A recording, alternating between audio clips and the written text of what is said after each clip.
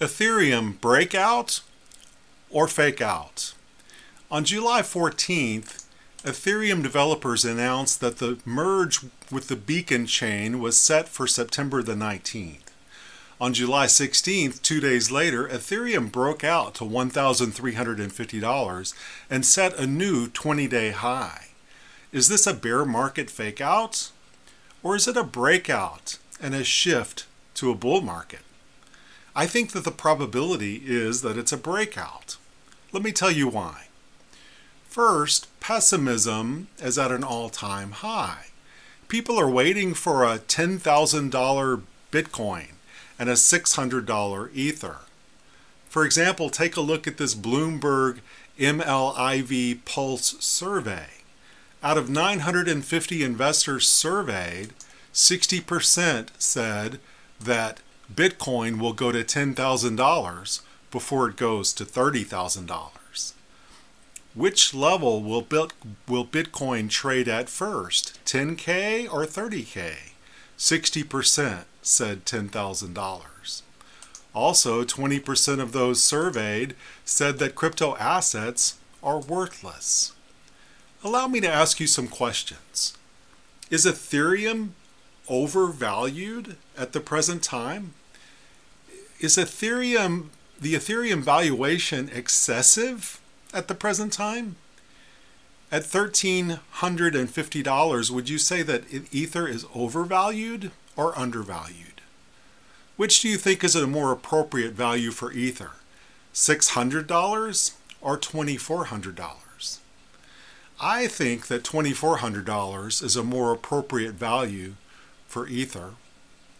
Perhaps you would disagree with me and think that I'm overly optimistic, but I would characterize a $600 Ethereum price as extremely pessimistic. Of course, I could be wrong, but I think that a $600 Ether price is highly unlikely in 2022. On the other hand, I think a $2,400 Ether price is highly likely in 2022. When pessimism is at extreme levels, like they are now, it's a great time to be a buyer. If I spent $10,000 on Ether today, could I lose half of my investment in the next 30 days? Yes, I could. But what's the risk of Ether going to 600? I think it's low. What's the risk of Ether going to 2,400 in the next 60 days? I think it's high. So the risk-reward ratio is weighted to the upside. In my opinion, there's low potential for a downside and high potential for an upside. Broad consensus, like we see in the Bloomberg survey, that crypto markets are heading down further, usually reflects that most investors have already acted. I mean, take a look at Rich Dad, Poor Dad. Bitcoin has zero value. He dismisses Bitcoin as valueless. He says, I trade in Bitcoin, but I don't think it has any value. I'm just playing the game, he says. So when the majority are fearfully selling, we should stand on our conviction and start buying. My first point is that pessimism is at an all-time high. Second, we still have a market that's dominated by retail investors. Institutional investors have not come into crypto markets in great numbers.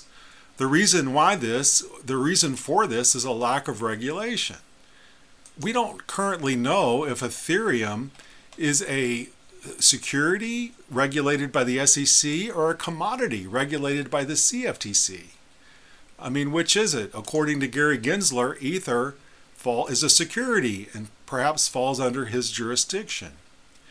Also, the SEC and FASBA, or the Financial Accounting Standards Board, are holding back public companies from investing in Bitcoin and in Ethereum. We don't have any ETFs in the US for investing in Bitcoin or Ethereum. Institutional investors are largely on the sidelines. And that's the reason why that we have the market that's dominated by retail investors. Dogecoin, Shiba Inu, Litecoin, these are top 20 crypto assets at the current time. the market is still dominated by retail investors, and the institutional investors are largely on the sidelines. My third point is that a recession might not be a sure thing. Yes, GDP shrank in the first half of the year, but jobs grew. Consumers are very negative about inflation, but retail sales are up, and they're still spending. The risk of recession is probably 50-50, and some people think that it's less than 50%. The Citibank CEO says, "Little of the data I see tells me that the U.S. is on the cusp of a recession." My fourth point is that the Ethereum merge is coming. It's coming on September the 19th, and the merge is going to be good for crypto. It's going to be good for Ethereum, but it's going to be also good for crypto in general. I think the merge is likely to kick off the next bull run for crypto assets. Post-merge, Ether issuance will drop by 89%. So rather than 15,000 new Ether coming into existence every day, we're going to have 1,600 new Ether coming into existence every day. Rather than 5.5 million Ether coming into an existence per year, as you see on Ultrasound Money, when we click the Simulate Merge, we see it drop to less than 600,000 Ether per year coming into existence. So Ethereum inflation will be cut by 9x. Ethereum will become 9 times more scarce than it is today post-merge. As Uganda is discovering 12 trillion US dollars in gold deposits, Ethereum is becoming 9 times more scarce. And scarcity usually is accompanied by an increase in price. Finally, post-merge, staking rewards for Ethereum are expected to double. According to Coinbase research, rather than the 4% or 5% staking rewards that we currently have, we're likely going to see double that. We're likely looking at 9%, 10%, 11%, even 12% staking rewards post-merge. So rather than people pulling out their Ethereum from staking contracts, I think we'll likely see inflows into the Ethereum staking contract. Again, allow me to ask you some questions. What are the odds that Ethereum will decrease in value over the next year? What are the odds that Ethereum will increase in value over the next year? I would say that the probability is that Ether will be higher a year from now. And this probability that Ether will be higher a year from now greatly exceeds the probability that Ether will be lower a year from now. What do you think?